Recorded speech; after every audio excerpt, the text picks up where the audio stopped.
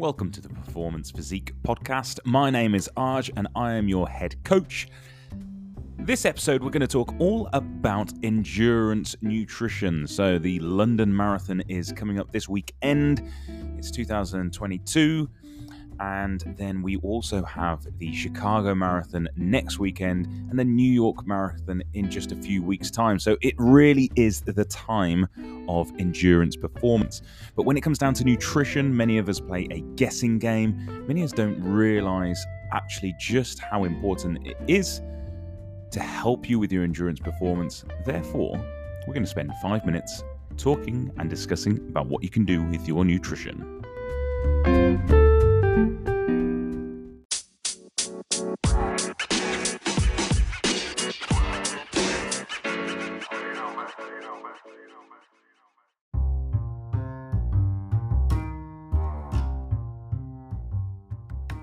So leading up to the big race day, hopefully you've spent the last 12 to 18 weeks focusing on your training. You've incorporated some kind of taper.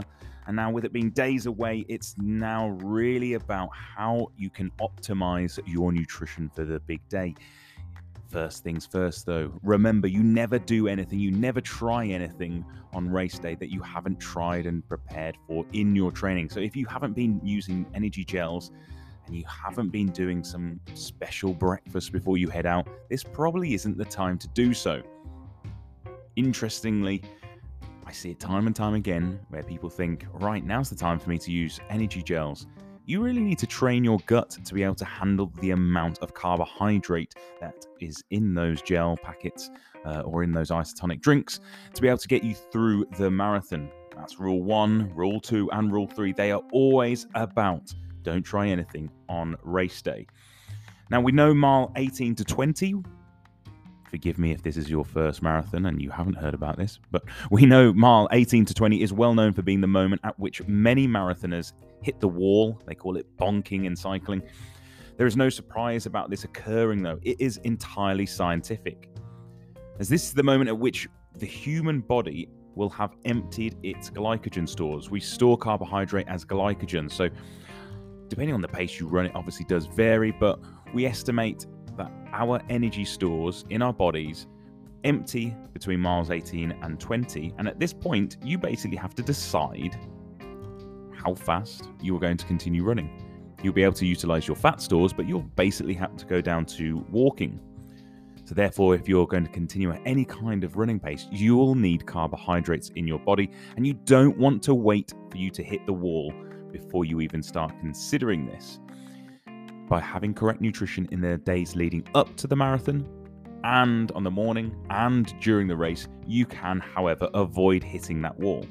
Now, historically, people used to use a 7 to 10 day carbohydrate load. That's a really long kind of time, really, to be tapering your exercise, so reducing the amount of running mileage and training sessions you perform, as well as increasing your carbohydrate. But research has shown, I think it's Bissot in 2002, and then there's been loads of research since, which has basically shown that even off one day, I think this was Louise Burke who actually showed this, 1 day worth of carbohydrate loading can have a positive effect. It just needs to be really, really high. But between 5 to 7 grams of carbohydrate per kilogram of body weight is sufficient if you want to do a 2-day carbohydrate load.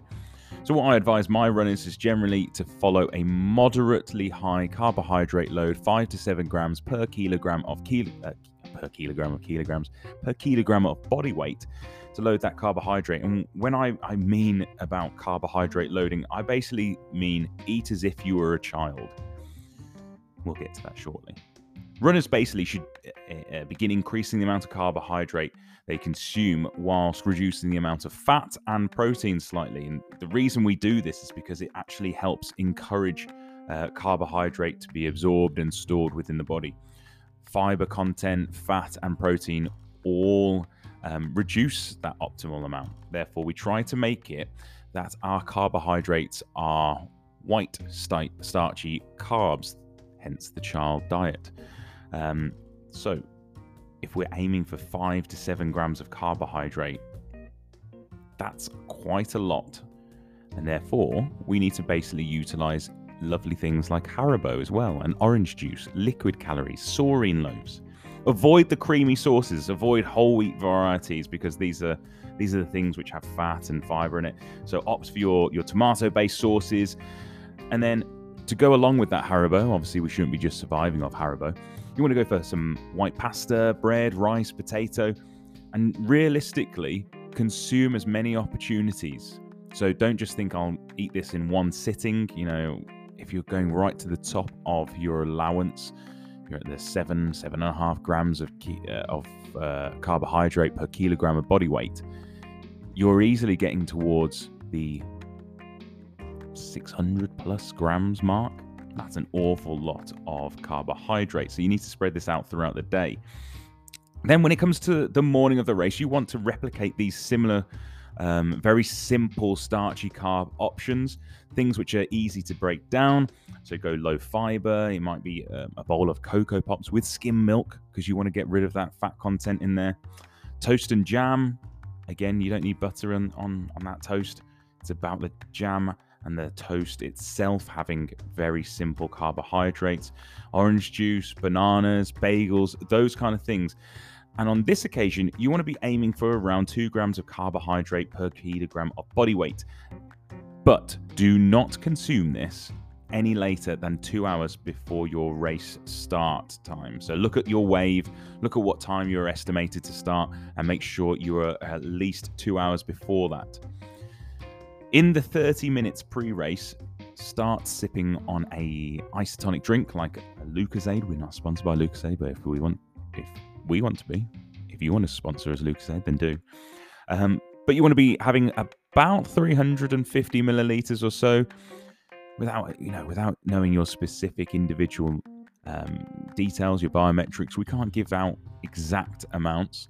However, for our clients, we'll work out our milliliters and timings and grams and everything like that. But for the generic model to take away right now, ready for your race, start consuming 350 mils of Lucozade or a similar type of drink around 30 minutes pre-race, and just sip on it.